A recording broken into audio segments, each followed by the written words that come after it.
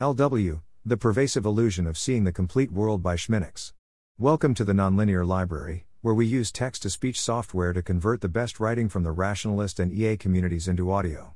This is The Pervasive Illusion of Seeing the Complete World, published by shminux on February 9, 2023 on Less Wrong. It is a tautology that we do not notice our blind spots.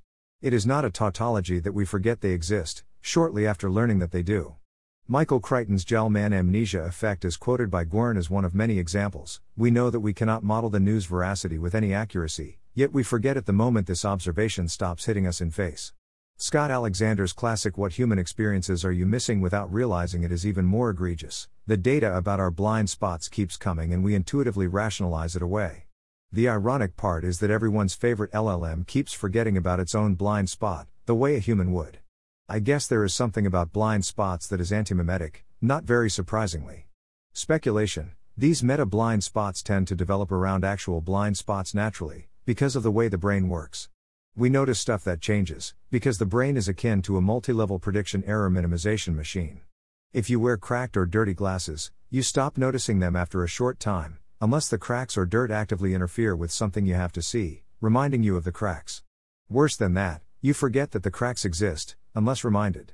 This meta-blind spot, or a tower of blind spots, can probably go several levels up, if there is no prediction error detected at that level.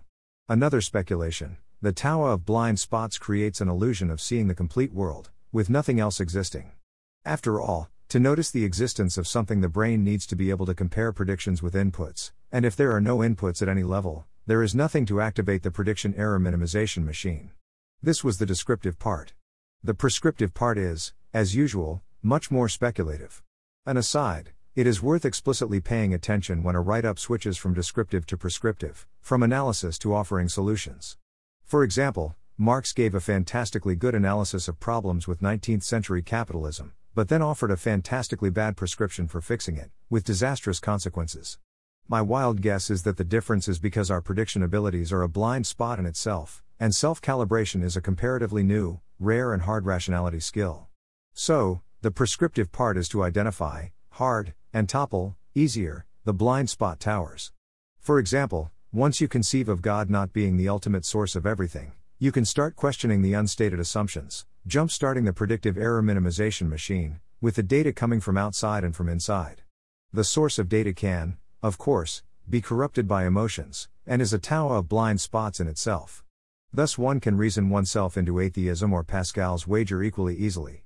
Oh, and just to undermine everything I said so far, here is a completely personal view that I reasoned myself into some years ago, that clashes severely with this site's consensus.